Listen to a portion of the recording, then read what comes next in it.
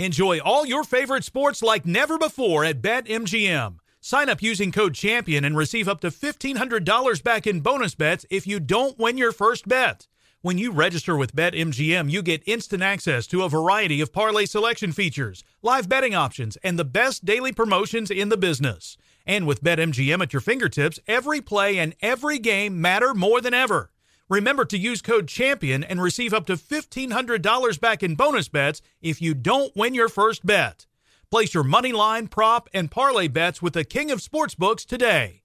BetMGM and GameSense remind you to play responsibly. See BetMGM.com for terms. 21 plus only, Virginia only. New customer offer. Subject to eligibility requirements. Rewards are non-withdrawable bonus bets that expire in 7 days. Gambling problem? Call 1-800-GAMBLER.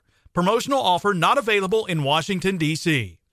Bring spring color inside this season with Behr Premium Plus paint, starting at just $28.98 a gallon at the Home Depot. Add a pop of blue to your kitchen with the Behr exclusive color Arrowhead Lake, or a splash of Amazon Jungle to your living room. Bring a cool breeze to your bathroom with Sea Glass, or accent your bedroom with sunrise-inspired colors like Coral Cloud and Dark Crimson. Let your creativity bloom this spring with Behr Premium Plus paint starting at just $28.98 a gallon at the Home Depot. How doers get more done. Are you ready to move your career forward? Make your comeback with Purdue Global and get college credit for your work, school, life, or military experiences. With these credits, you may have already completed up to 75% of your undergraduate degree. You've worked hard to get where you are. It's time to get the recognition you deserve and earn a degree you'll be proud of. One that employers will trust and respect. When you take the next step in your life and career, make it count with Purdue Global, Purdue's online university for working adults. Start your comeback at purdueglobal.edu. Saturdays are for sunshine, especially for your ears. With another election, ongoing wars, and natural disasters, we know the news can be a lot to take in. And we're determined to share the bright side of humanity. Every Saturday, take a breather from the headlines and hear all the uplifting happenings across the world with 5 Good Things, a new weekend edition of CNN 5 Things. That means you can find this goodness in the same feed as 5 Things. Listen to 5 Good Things on the iHeartRadio app. Committed is a production of iHeartRadio.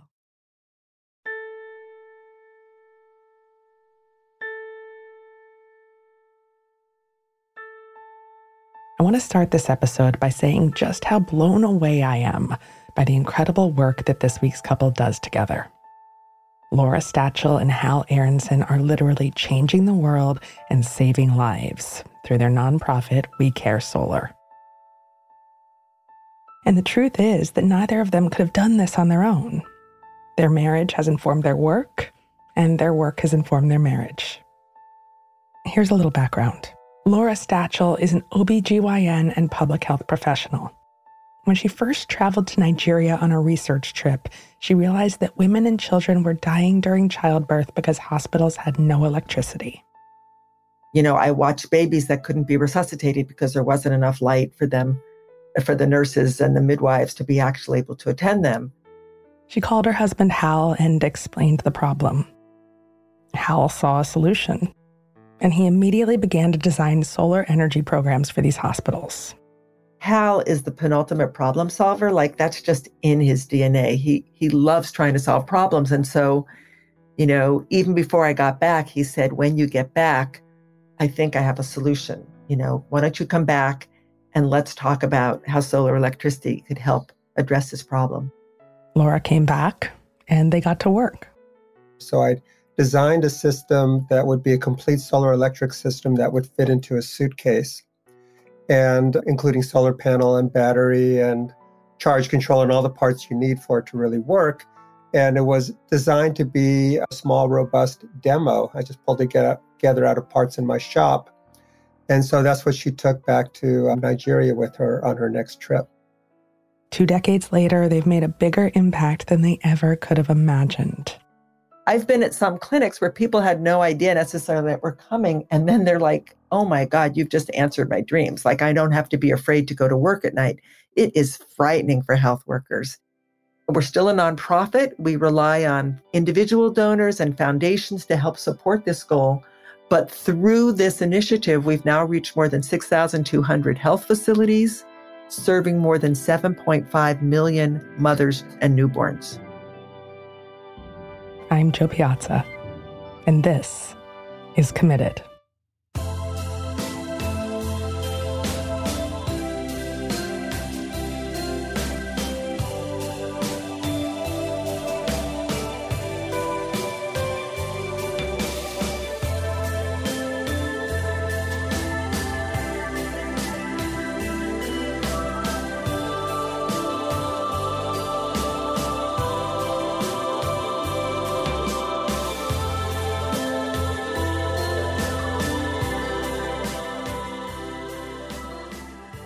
Well, I was working as an obstetrician gynecologist. I had 2 children, I think ages 7 and 9 at the time, and I was really busy.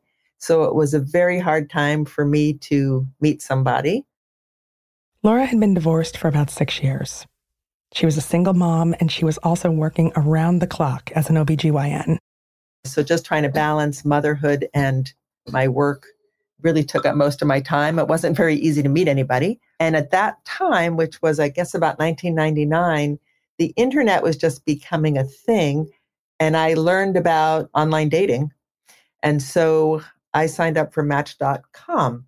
And so I thought about the kind of relationships I'd had in the past and what things worked and what hadn't, and then said, well, I don't actually have to meet this person face to face. So why don't I just go for anything and everything that I thought would be fantastic in a partner? So I really tried to write down all of my ideals for a relationship and put that out online. Want to go next? Mm-hmm. I was newly moved to Berkeley, and I was teaching at San Francisco State University, and I was doing some online dating as well. So it was a bit funny because internet was still so new that I really didn't know how to use it well. And I actually, in the first week or so, met a couple of guys who I thought would be really great when I saw them online. And then when I met them in person for, a very short meeting, I realized immediately it wasn't going to work. So I decided that wasn't the way for me to meet someone. And so I tried to get off of the online dating. And after entering the data for getting off, it had a button that said submit. And I thought submit meant I was still staying on. So I never hit that button. And so it was actually the next morning when Hal wrote to me after I thought I was no longer doing any online dating. They met at a coffee shop called Cafe Roma at 8 a.m. Yeah, an 8 a.m. coffee date. Whoever sets a date they think is going to be amazing at 8 a.m. The truth is, both of them thought this was going to be a quick in and out. Their expectations were low. Add on to that the fact that Laura was completely exhausted because she'd been on call the entire night before delivering babies. But the moment I saw him, I locked into his eyes, and I know we were talking. I know I liked what we talked about, but I really had this double level of what was going on. I was just so taken by him. When she came in there, I found I was immediately drawn in by her. And then we didn't want to say goodbye. And so we kind of broke all the early rules of online dating. I had him walk me back to my office. He got to see all the people I had worked with. He walked me into my office, and then we gave a hug and parted because he was about to go on a trip for a few days. Anyway, he's not saying anything. So after just a few days of separation, he came back a bit early from the trip, and we went on a hike. He brought me dinner, and we were together every day after that. We just continued to be with each other nonstop after that. Hal proposed really quickly, but then he got nervous. Laura had this crazy schedule, and she also had 2 small kids. Hal had already been a stepfather in his previous marriage, and all of this seemed like a lot to take on. But then Laura got pregnant. I think the one thing I would say about the pregnancy was that it really seemed to solidify the family. It really brought the children together. We had this new common goal, which was raising this little baby. So all 4 of us were like her parents. Laura was 18 weeks along when they signed a ketubah, the Jewish wedding contract. That was around November of the year 2000. And at the time, we wanted to make a really inclusive event. And so I think Hal must have written, 7 different... We wrote our own ceremony. Yeah, what did you do? 7 different... What do you call that when you're writing? 7 blessings. Oh, seven drafts. Yeah, so Hal wrote, we wanted to do our own ceremony. Hal wrote about 7 different drafts. And then we gave everybody there a part. So the idea was to have our friends marry us, and we followed a lot of the Jewish traditions. I painted a ketubah. So in my last life, I used to do a lot of artwork. So I painted a ketubah, I painted a silk chuppah, which is the cloth that you lift up above the couple during a Jewish ceremony. And then we wrote out the programs, and then I was even making the hors d'oeuvres. I mean, it was very, very homespun, but it didn't, necessarily follow the correct format for an official Jewish wedding. And I think for us, the most important thing was just to feel like we had made this commitment within our community. And so we never followed through and actually had the legal papers done at that time. So I think in our heart, we felt like a married couple, but we were not legally married. Their daughter, Rachel, was born in April 2001. Laura had the baby, and she immediately went back to work. Her practice was still insanely busy. There was a 6 or 7 week wait for people to come and get to see me. And we were basically managing our 2 different careers and the children. And in the midst of this, I was doing a cesarean section one night and felt a searing pain go down my back and was unable to really do surgery well with my right arm. And I had a CT scan the next day, and it showed that I had degenerative disc disease in my back. And I basically had little bone spurs that were pressing on the nerves to my arm. And I immediately had to change what I was doing. I went into rehabilitation to try and get better functioning of my arm. I think I initially stopped doing surgeries, and then they said I needed to stop doing deliveries. And then my career was basically brought to a halt. And for about a year, I just had to focus on my health. And I had, I think at that time, a 1.5-year-old baby. I couldn't carry her. I couldn't even sit up through a full dinner. I had to lay down a lot and then do things like core strengthening and massage and acupuncture. I was trying to do all of these different remedies to get my back to work better. And they told me I shouldn't really go back into medicine until I no longer had pain for an entire month. And that month never came. I was never able to really sit up and do all of the normal functioning that a busy clinical physician would do. This put Laura at a major crossroads. She loved her work as an OB/GYN. It was her entire life, and she was a self-described workaholic. But this injury made it impossible to do. In the meantime, Hal had left his job in academia to become an early solar evangelist. He'd recently founded a nonprofit to teach solar energy in schools and to train young people to install solar in low-income housing. I decided that maybe I should try and do something very different. And I had always had an interest in public health care, and I always felt sort of deep inside that maybe my role was to, have some impact on maternal child health in some way. So when I was able to sit up long enough to be in classes, I enrolled in the maternal and child health program at UC Berkeley School of Public Health and started learning about issues that were facing women and children worldwide. And one of those issues was the very high rates of maternal mortality. Now, when I had been an OB/GYN, I had worked hand in hand with midwives. I had thought about deliveries as a very joyful event. But what hadn't occurred to me was that worldwide, hundreds of thousands of women died every year from complications of pregnancy and childbirth, and more than 1 million newborns don't survive the first month of birth. And so as I learned about the realities for women in other parts of the world, I felt really compelled to do something about that. And I had been invited to join a project that UC Berkeley was doing with a teaching hospital in northern Nigeria to try and build the capacity of Nigerian doctors to do research in maternal mortality. And because of my background as an OB/GYN, I was pretty well qualified to go as a consultant to this project. And it involved going into hospitals to actually see what was happening when patients arrived at the hospital to try and understand some of the root causes of high rates of maternal mortality. At this time, Nigeria had one of the highest rates of maternal mortality in the world. Nigeria accounted for only 2% of the world's population and 14% of maternal deaths. When she went over there, Laura knew that things would be different than they were in the United States. What she didn't realize is that the hospital would be without electricity for 12 hours every day, sometimes more. There you go. You're getting all wrapped up. So this baby is about 5 minutes old. Yeah, welcome to the world, little one. And the lights just went out. And there's no more light. And I began to witness what it meant to be a hospital without reliable electricity. It meant that there weren't lights available every night, so people could be doing deliveries by candlelight or by kerosene lantern.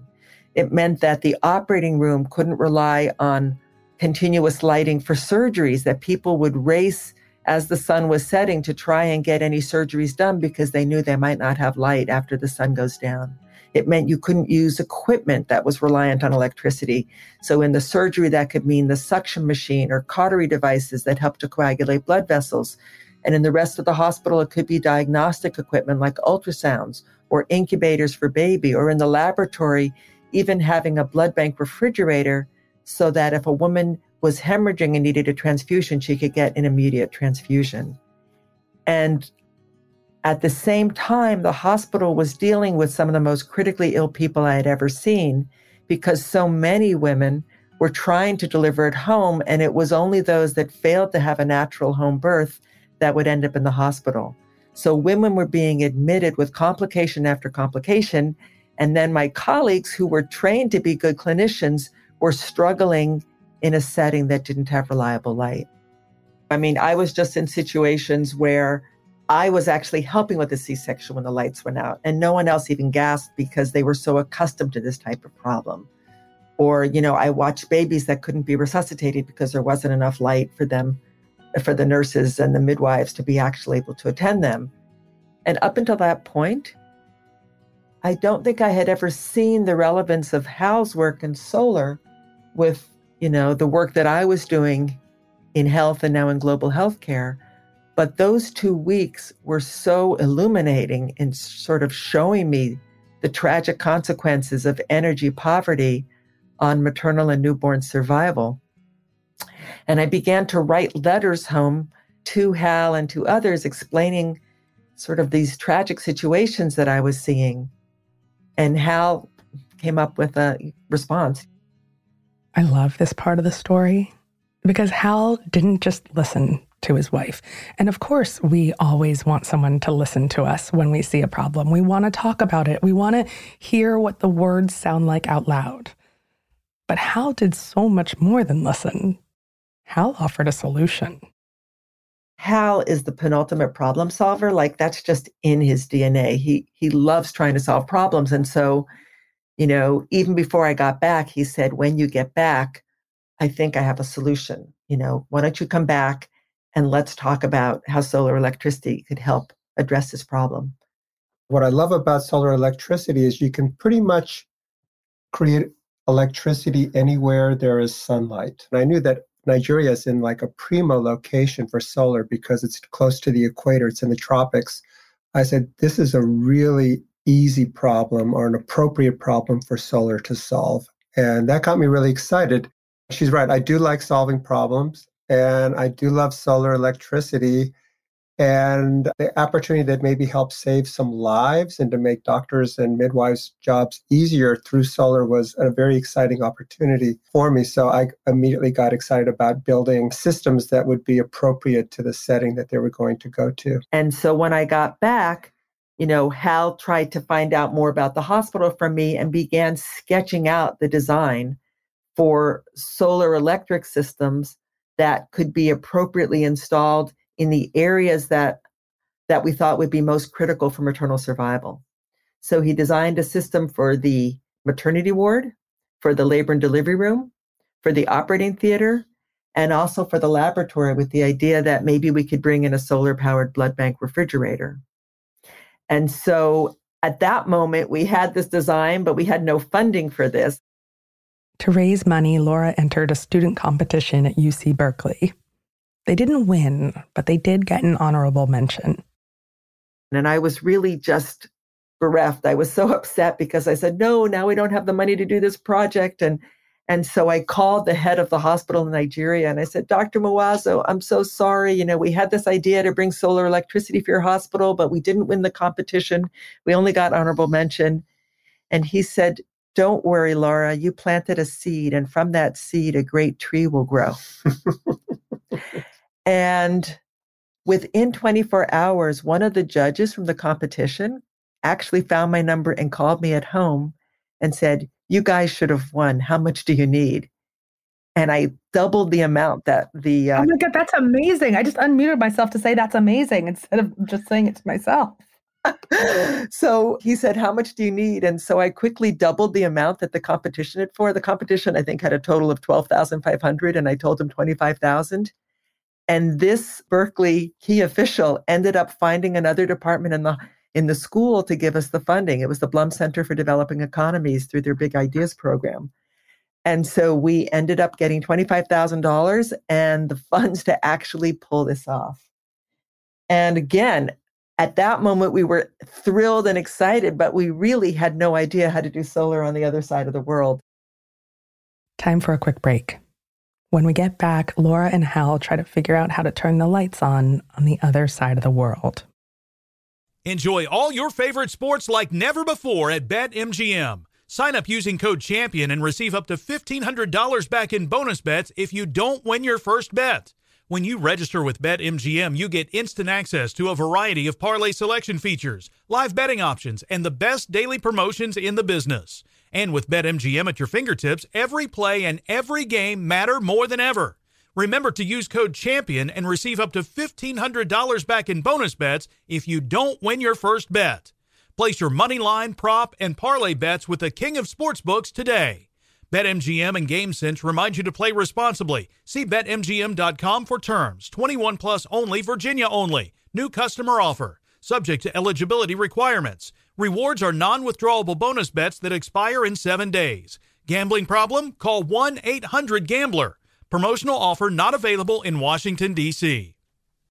Smart journalism. Fascinating topics. Words that describe CNN's podcast, The Assignment with Audie Cornish. We are revisiting the public school culture wars. What have we learned from the kids who fought against book bans? We really started the club to get students reading these books. Students have an opinion in this fight, too. How has the war over books sparked a backlash to the so-called parents' rights movement? It's not okay what they're doing, and they're being watched. Listen to The Assignment with Audie Cornish. Streaming now on the iHeartRadio app. Hi, I'm Antonia Blythe, and this is 20 Questions on Deadline. Joining me today is Alison Brie.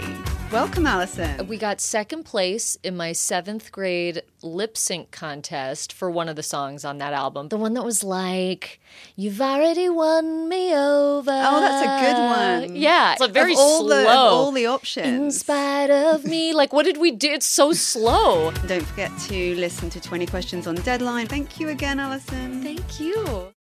Witness the dawning of a new era in automotive luxury with a reveal unlike any other as Infiniti presents a new chapter in luxury, the premiere of the all-new 2025 Infiniti QX80.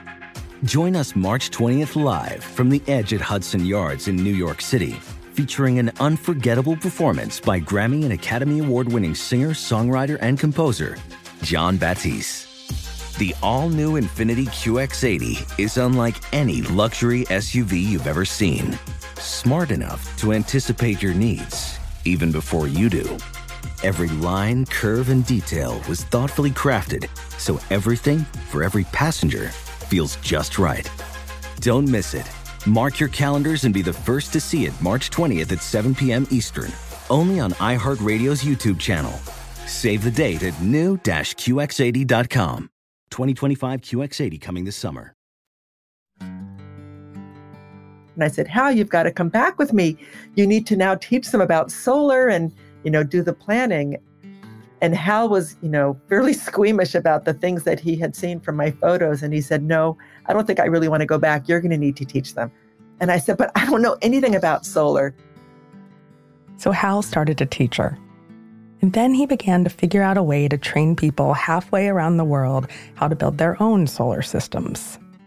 So I designed a system that would be a complete solar electric system that would fit into a suitcase.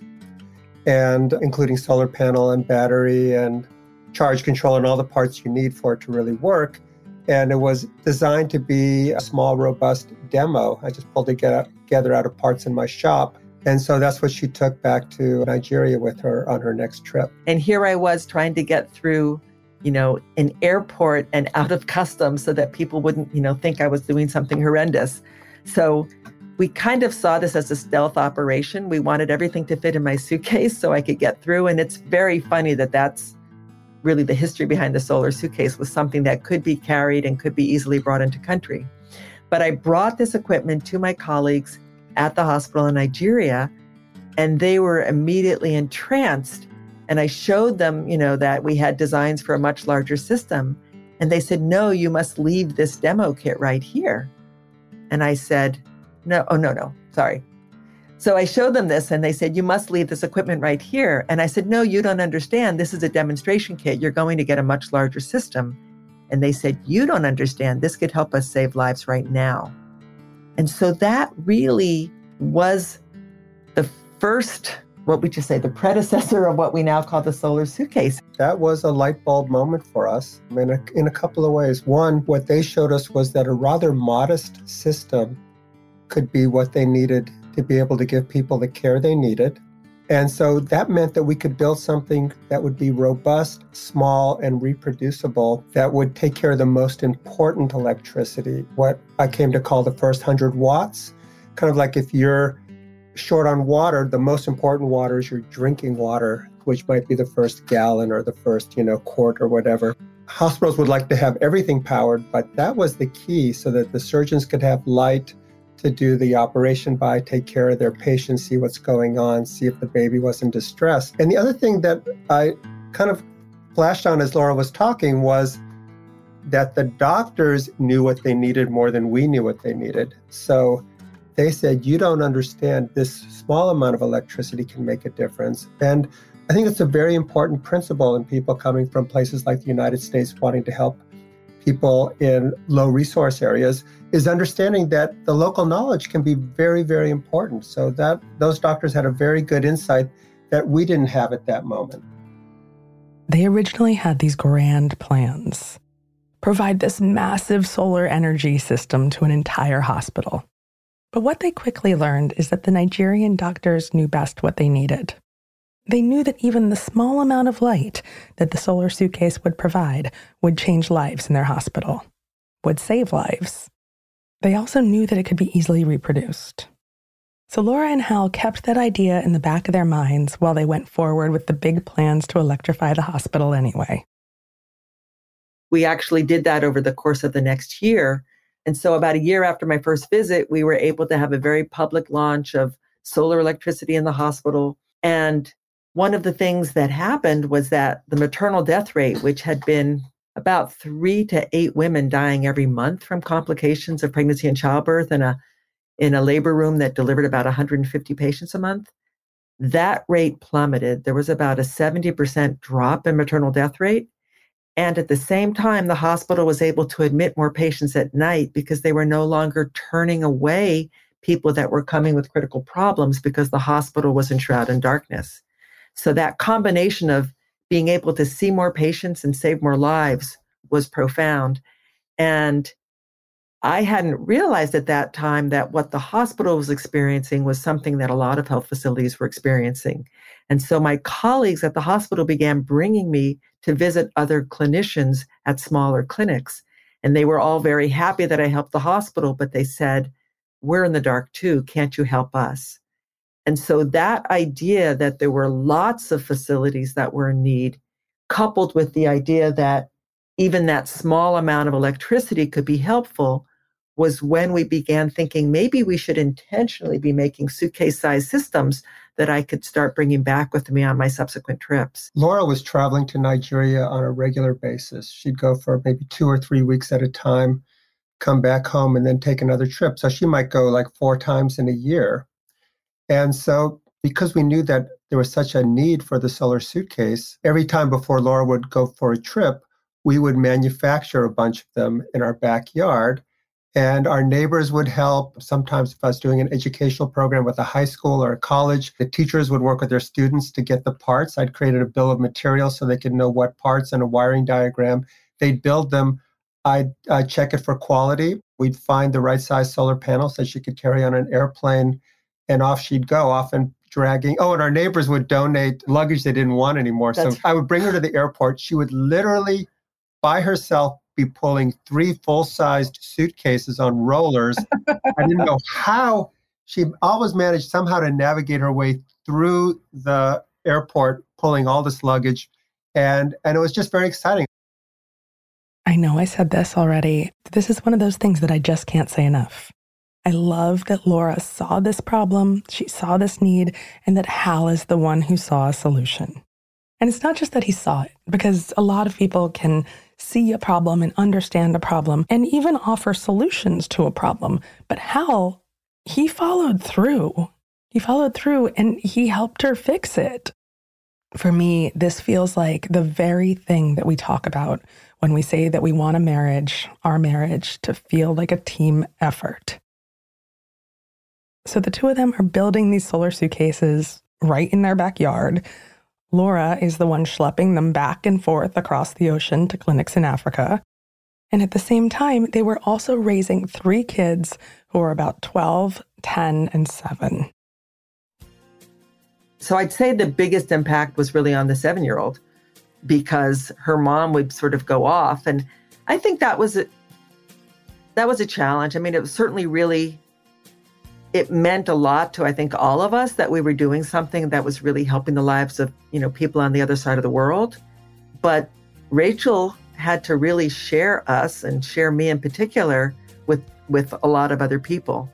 And so, it really takes a special person to feel like that they can sort of believe in the mission in order to do that. And, I tried very hard to be around when there were really critical things happening for her, but you can't always predict when you're going to, be needed. And so sometimes I'd be far away and have to do things by phone when I would have much rather been there in person for her. It was a real stress on the family, but I just would say also that it was a very exciting time for our family. Laura and I were actually getting to do something together that made a difference in the world. And it was definitely our complementary skills, but we shared a passion together.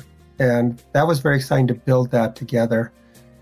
And we were hoping that it would be exciting for the kids as well. The problem was when you start something, especially when we started to become a nonprofit and when the demand for the solar suitcases kept increasing and we started to get some real funding so that our numbers were going up, but we were still producing them in our house. We were operating at peak demand for our energy. So we were working through the weekends. We never took vacations. And that was a point where we couldn't give our kids as much attention as we wanted to. At the same time, our kids got to meet some really amazing people. We would have Maasai warriors visit us at the house from the Lost Boys of Sudan, wonderful people in the nonprofit or solar world. And they were very inclusive of Rachel when she was young. And she became quite an expert on the solar suitcase herself. We have some amazing videos of her explaining how to build a solar electric system because that was the building was happening in our yard. So she was bringing that in. So that was good. But at the same time, as a father, at first I didn't travel at all, but then later, maybe I only travel once or twice a year. I got to have a lot of time one-on-one with my daughter. And we got to kind of move at my pace, which is much slower than Laura's pace. And I felt like I got to know my daughter in a way that maybe I wouldn't have had she been dealing with both parents at the same time. There was definitely some benefit in the time away as well. In the beginning, the two of them were working on a very localized and specific problem: electrifying health clinics in Nigeria. And I had gone to a global conference and I had heard a wonderful speech by Nicholas Kristof. And I spoke to him afterwards and told him how inspirational he was and mentioned what we were doing. And unbeknownst to me, he wrote about us in his blog the next day. And we started getting requests from solar suitcases from around the world. And donations started coming in. And that was about the time when I started realizing, wow, this is a problem that is going far beyond northern Nigeria. And it turns out that to the best of our understanding, there are probably hundreds of thousands of health facilities that don't have reliable electricity. Or any electricity. Yeah, that many of them are completely off grid, that health workers who are trying to provide life-saving care are going to work knowing that they only have kerosene lanterns, or like in Zimbabwe, they usually use candles as their only form of light at night. They're not able to use equipment depending on electricity. And so we began to realize that this sort of contribution that we were making could have far wider implications than we had originally realized. But I just want to say, just to give you a sense of what it's like in sub-Saharan Africa, most people still live in rural areas. I think about, I'm not sure, maybe 80% of the population is rural. They live in villages, and there might be a health center that serves a couple of villages. So it's not like here where you think of going to a centralized hospital if you have to deliver a baby. If you get pregnant and you do decide to go get some help from a midwife, you're going to the local health clinic, health center 2, which is maybe got 3 or 4 rooms. It's got one midwife in it, doesn't have electricity usually. Often the mother has to bring her own light source, either batteries for a torch or candles. So that's the kind of setting in which our solar suitcase was incredibly useful, because it was a complete in a box that actually mounted to the wall of the clinic system that could be installed on the clinic in about 3 hours, right? So it was really suited to that. I'm so glad that you described what the setting was like. And I'll just tell you, as a physician, to be able to go on a trip, maybe I'm in a car for a while, maybe I'm taking a canoe, maybe I'm walking quite a distance to get there, to arrive and then to bring a midwife who has struggled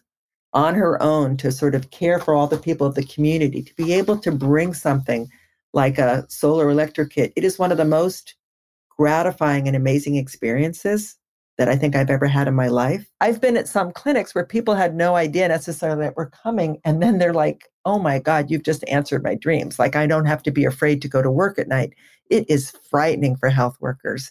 And more recently, when people had cell phone technology, a lot of them put cell phones in their mouths as the way to keep their hands free during deliveries. So they're in a health center that may not have the best hygiene to begin with, and they're holding this cell phone. They can't communicate with patients. They're trying to deliver babies. They're trying to save a mother and a baby.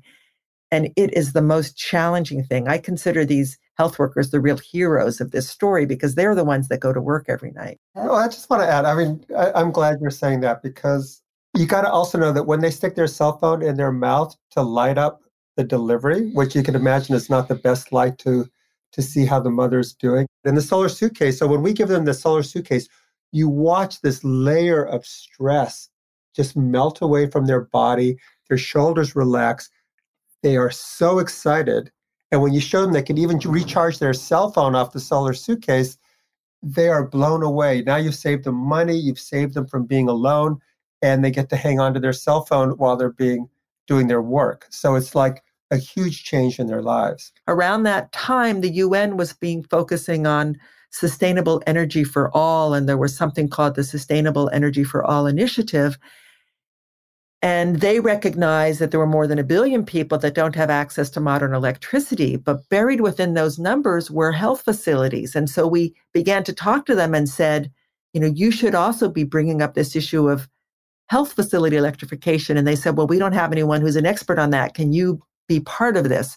So I started leading groups that were focused on health facility electrification and sort of working both at the level of advocacy as well as us starting our organization. So our nonprofit got launched in about 2010, which is 2 years after we helped that first hospital. And so as we built our organization and began to learn from having done real field work in a number of different countries, the solar suitcase evolved into something that could be manufactured in a real factory. And we started including things like all of the hardware needed. And we began to create training programs so that people could both learn how to use the solar suitcase, and then later people could learn how to do installations. And so now our programs include capacity building workshops where we train people and we try and promote women as solar installers wherever we can so that women can both be the leaders of our organization as well as the beneficiaries of a lot of the technology. Laura and Hal realized the importance of partnership very early on, not just with one another, but with their global partners around the world.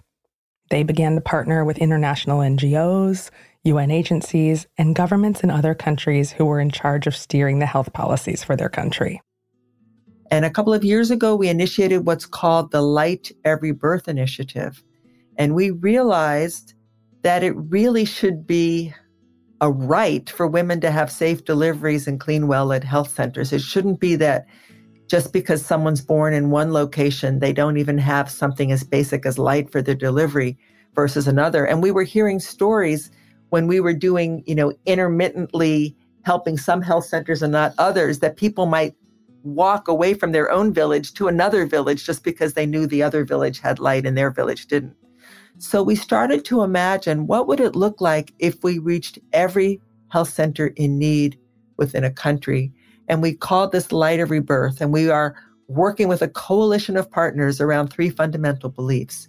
One, that every woman has the right to a safe delivery.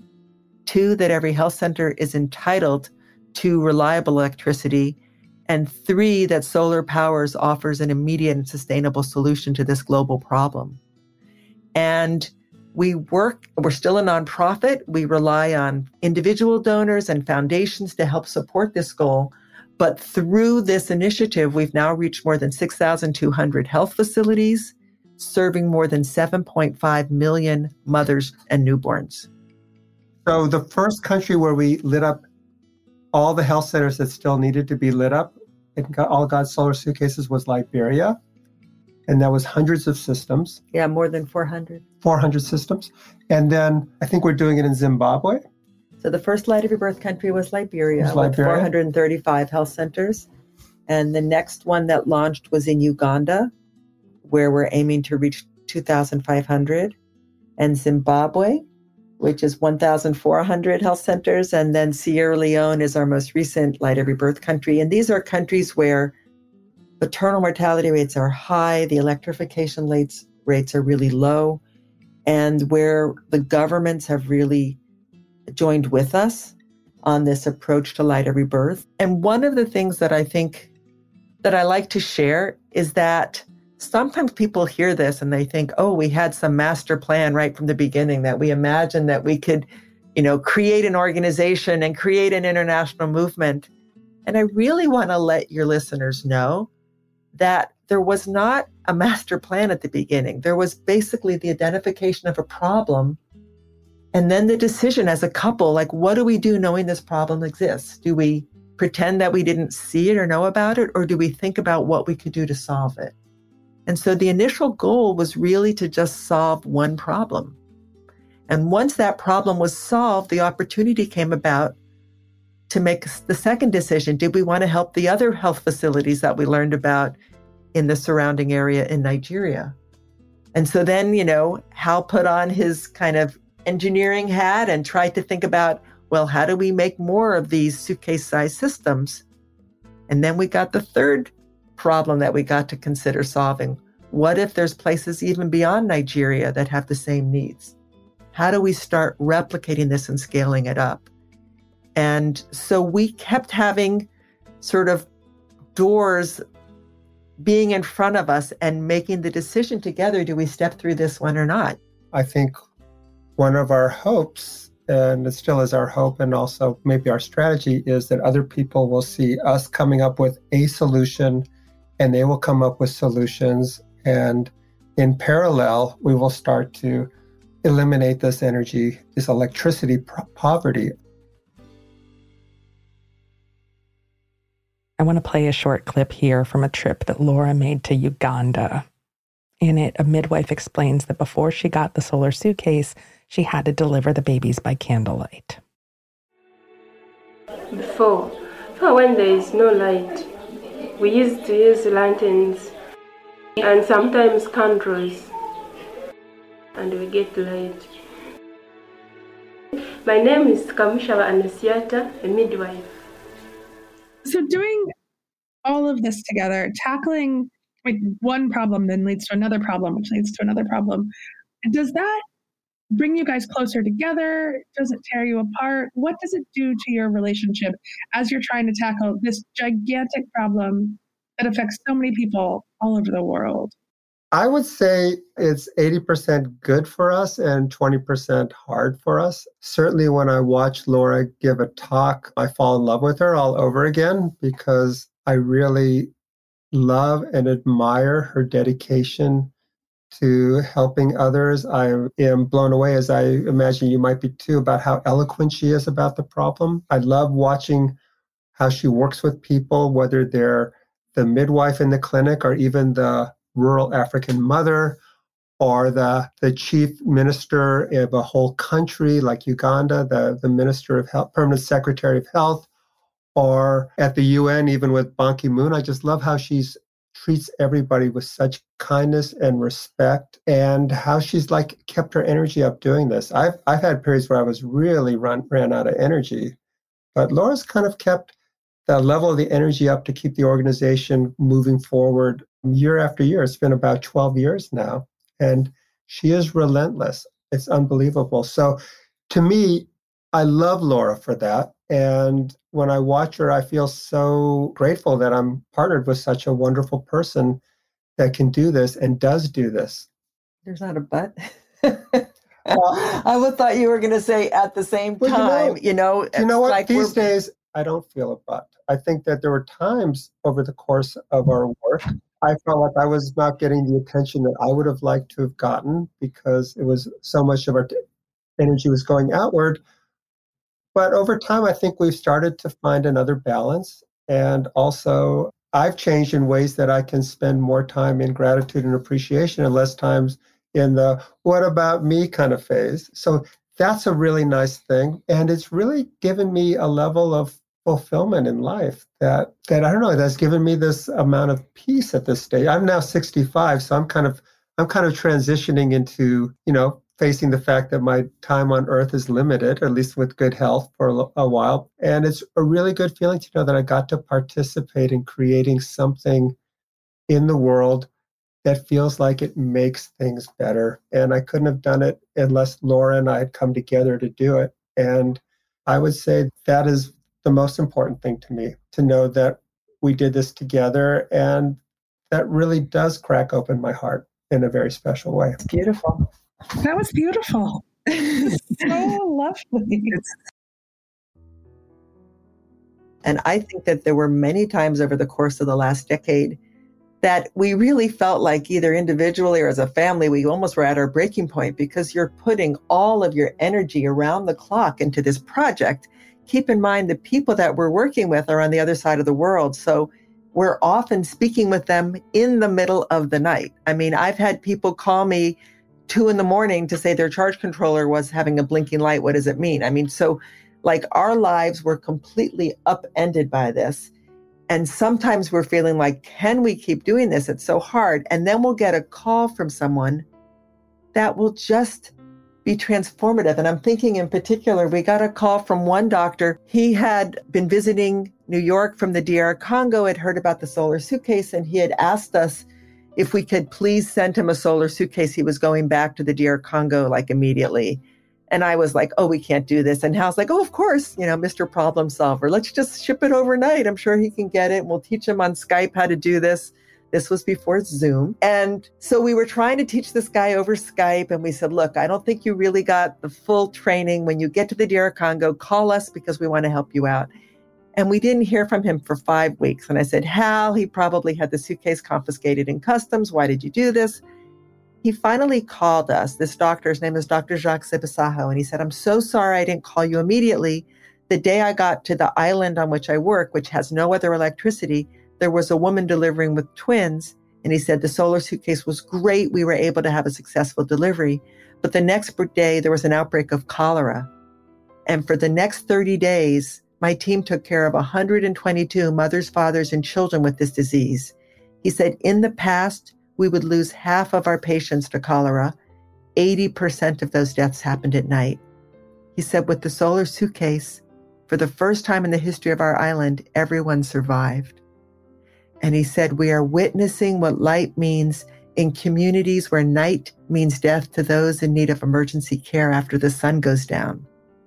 And Hal and I were on that call. I remember we were both so tired from all the work, and we had tears in our eyes. Like, we were just crying, and we were like, there's no way we can stop doing this. Like, when you hear stories like that, it just feels like this is our life's purpose.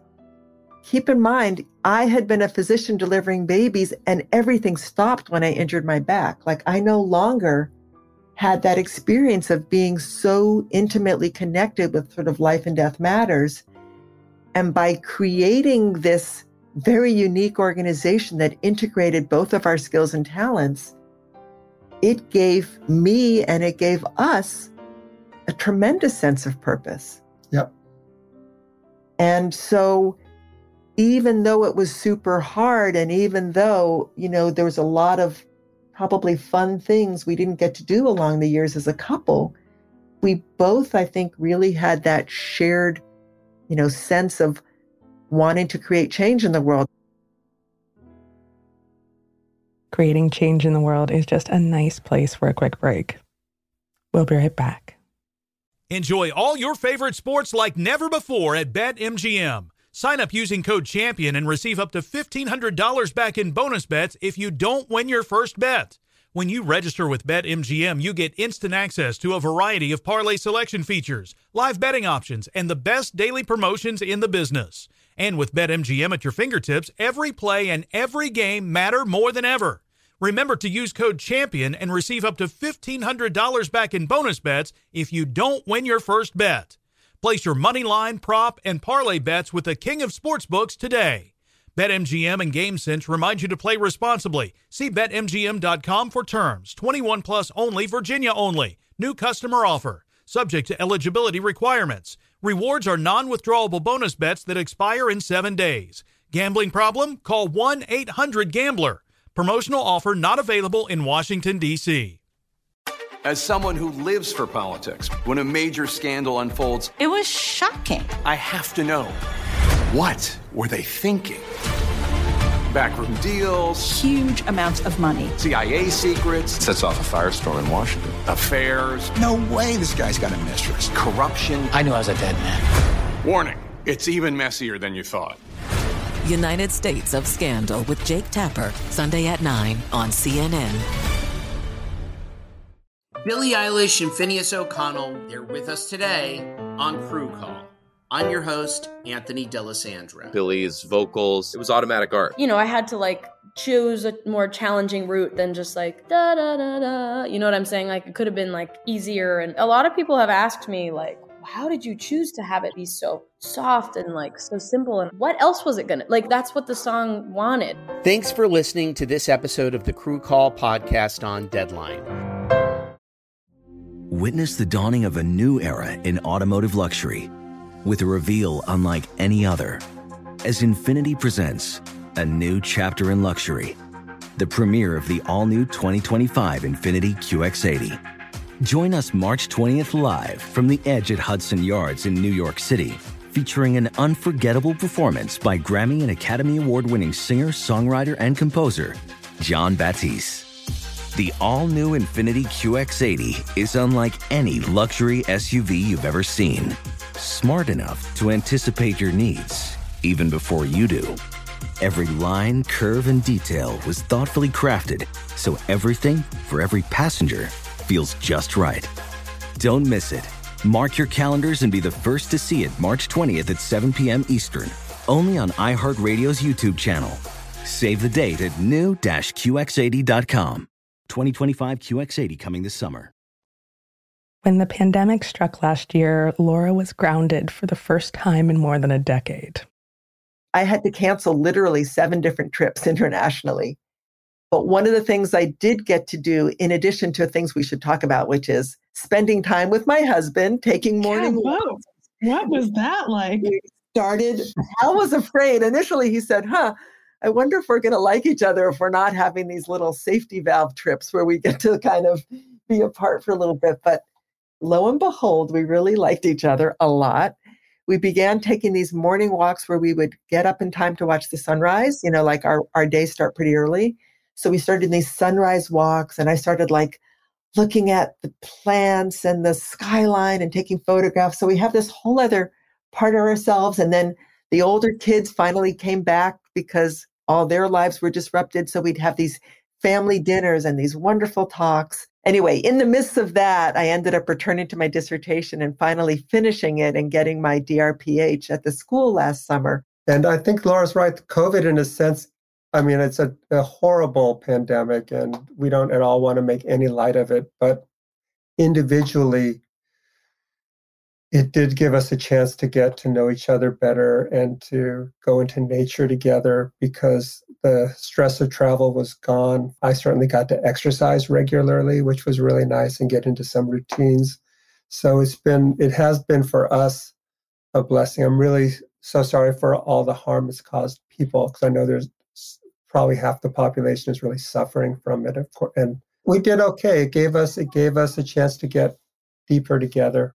And it gave ourselves a chance to be with our kids in a different way when they were more grown. And even though we had to eat outdoors because of social distancing when our kids would come in, so we were all shivering outside, we did get to reconnect. So I think that during this last year, with all the time that we got to spend with each other and with the children, I started thinking it would be just an incredible opportunity for us to see if we wanted to really take that extra step, the legal step. Remember, Laura and Hal had been together for 20 years, but they never legally got married. Like, I felt like we were really deepening our commitment to each other, and we were really enjoying being with each other.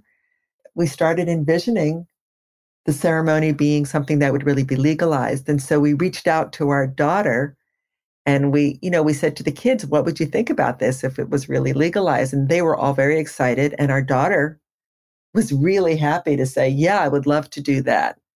And so I thought that would just be really fun to sort of give her, that experience of being able to say the words that she would want for us. And we have been a very unconventional family forever. And I think a lot of her initial comments were what was always the things that she was saying? I'm trying to remember. It was pretty ironic ceremony, but really sweet and heartfelt. Anyway, she did a great job of leading the wedding service. It was short and sweet, and I think it did kind of clinch things in a very positive way for the kids.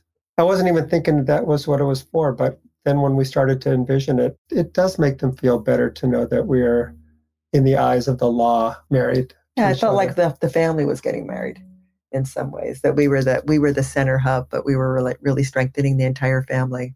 I'm enjoying this because this is a time to kind of pause and reflect on our experience. So the interview is very nice for me because when I start to think about the journey Laura and I have been on, it has been an amazing journey, a really, really hard journey. We had no idea of all the challenges and problems that we'd have to solve to do it because we didn't know what we were getting ourselves into. But it's just really fun to kind of remember the early days and the middle days and what we brought to it.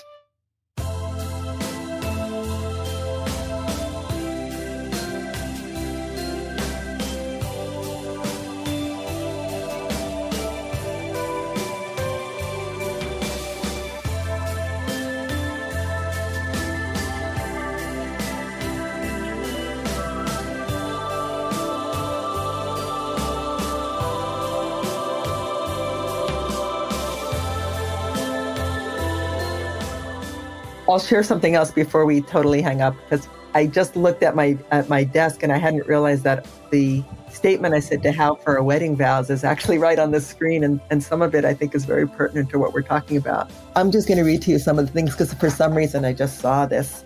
The day I met you, my life forever changed. I was drawn to your smile, your penetrating eyes, your intelligence, your politics, your sensitivity, and your playfulness. I immediately began to imagine what a life would look like together. And I dreamed of a family and a home and a future filled with friends, music, dance, and adventure. 20 years ago, we took another step. We made a commitment in front of our family and friends to love each other, nurture our own family, encourage and support each other's pursuits, and find a way to weave our complementary passions into a rich future. In those 20 years, we've shared the magnificence of creating a baby, raising 3 amazing children, extending ourselves to family and friends as they suffered illness and sometimes died, created an organization that grew our extended family to Africa and Asia, offered ourselves to our neighbors and community, and even sustained our own illness and injury. We became each other's best friends, making our best effort to grow our relationship and find balance in the midst of ever-increasing demands. Sometimes we felt so joyful that we almost felt guilty having such deep pleasure.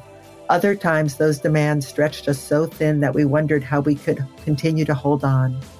We did hold on and grow, and we learned that a long-term relationship takes compassion and patience and humor and empathy and flexibility, and each letting go of the small things so that together we could pursue the big things.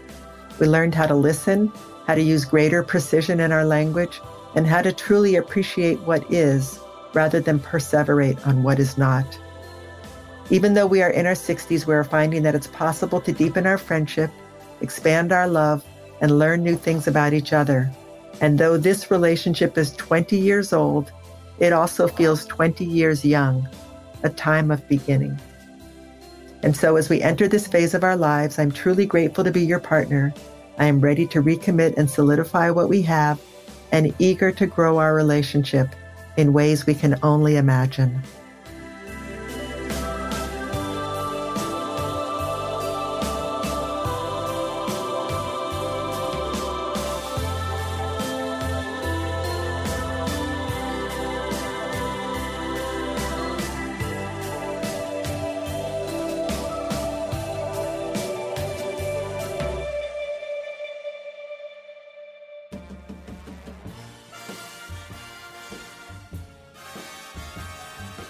This episode was hosted and reported by Joe Piazza. Special thanks to Laura Stachel and Hal Arison. Supervising producer is Ramsey Yunt. Executive producers are Joe Piazza and Tyler Klang. Theme song and music by Tristan McNeil. For comments, suggestions, or to be part of the show, give us a call at 404-996-1173. That's 404-996-1173. Or send us an email at joe@committedpodcast.com. That's jo@committedpodcast.com. You can grab a copy of Joe's book, How to Be Married, on Amazon or wherever books are sold. Committed is a production of iHeartRadio and produced in our studios located in Atlanta, Georgia. Does money stress you out? Let Facet flip your financial chaos into clarity. Finding Facet immediately put us at ease. Facet's innovative approach to financial planning ensures your money works as hard as you do, enabling members to experience the joys of having your finances in order. And that makes us Facet for life now, I guess. Visit Facet.com, FACET.com to learn more. This ad is sponsored by Facet. Facet Wealth is an SEC-registered investment advisor. This is not an offer to buy or sell securities, nor is it investment, legal, or tax advice. These testimonials are from current Facet members who are not compensated. All opinions are their own and not a guarantee of a similar outcome. As someone who lives for politics, when a major scandal unfolds, it was shocking. I have to know, what were they thinking? Backroom deals, huge amounts of money, CIA secrets, sets off a firestorm in Washington, affairs. No way this guy's got a mistress. Corruption. I knew I was a dead man. Warning, it's even messier than you thought. United States of Scandal with Jake Tapper, Sunday at 9 on CNN. Billie Eilish and Phineas O'Connell, they're with us today on Crew Call. I'm your host, Anthony D'Alessandro. Billie's vocals, it was automatic art. You know, I had to choose a more challenging route than just da da da da. You know what I'm saying? It could have been easier. And a lot of people have asked me how did you choose to have it be so soft and so simple? And what else was it gonna that's what the song wanted. Thanks for listening to this episode of the Crew Call podcast on Deadline. Are you looking to step up to a 4K smart TV? One that gives you unparalleled clarity and picture resolution? Then we've got good news for you, because the Vizio 65-inch V-Series 4K smart TV is now just $348. With all your favorite apps built in, you can stream straight out of the box. You can even sing along to all your favorite music and radio on the iHeartRadio app. Looking for a smaller or bigger screen? Vizio offers unbeatable prices on all V-Series 4K smart TVs. Head to Walmart.com today and score the 4K TV you've been waiting for.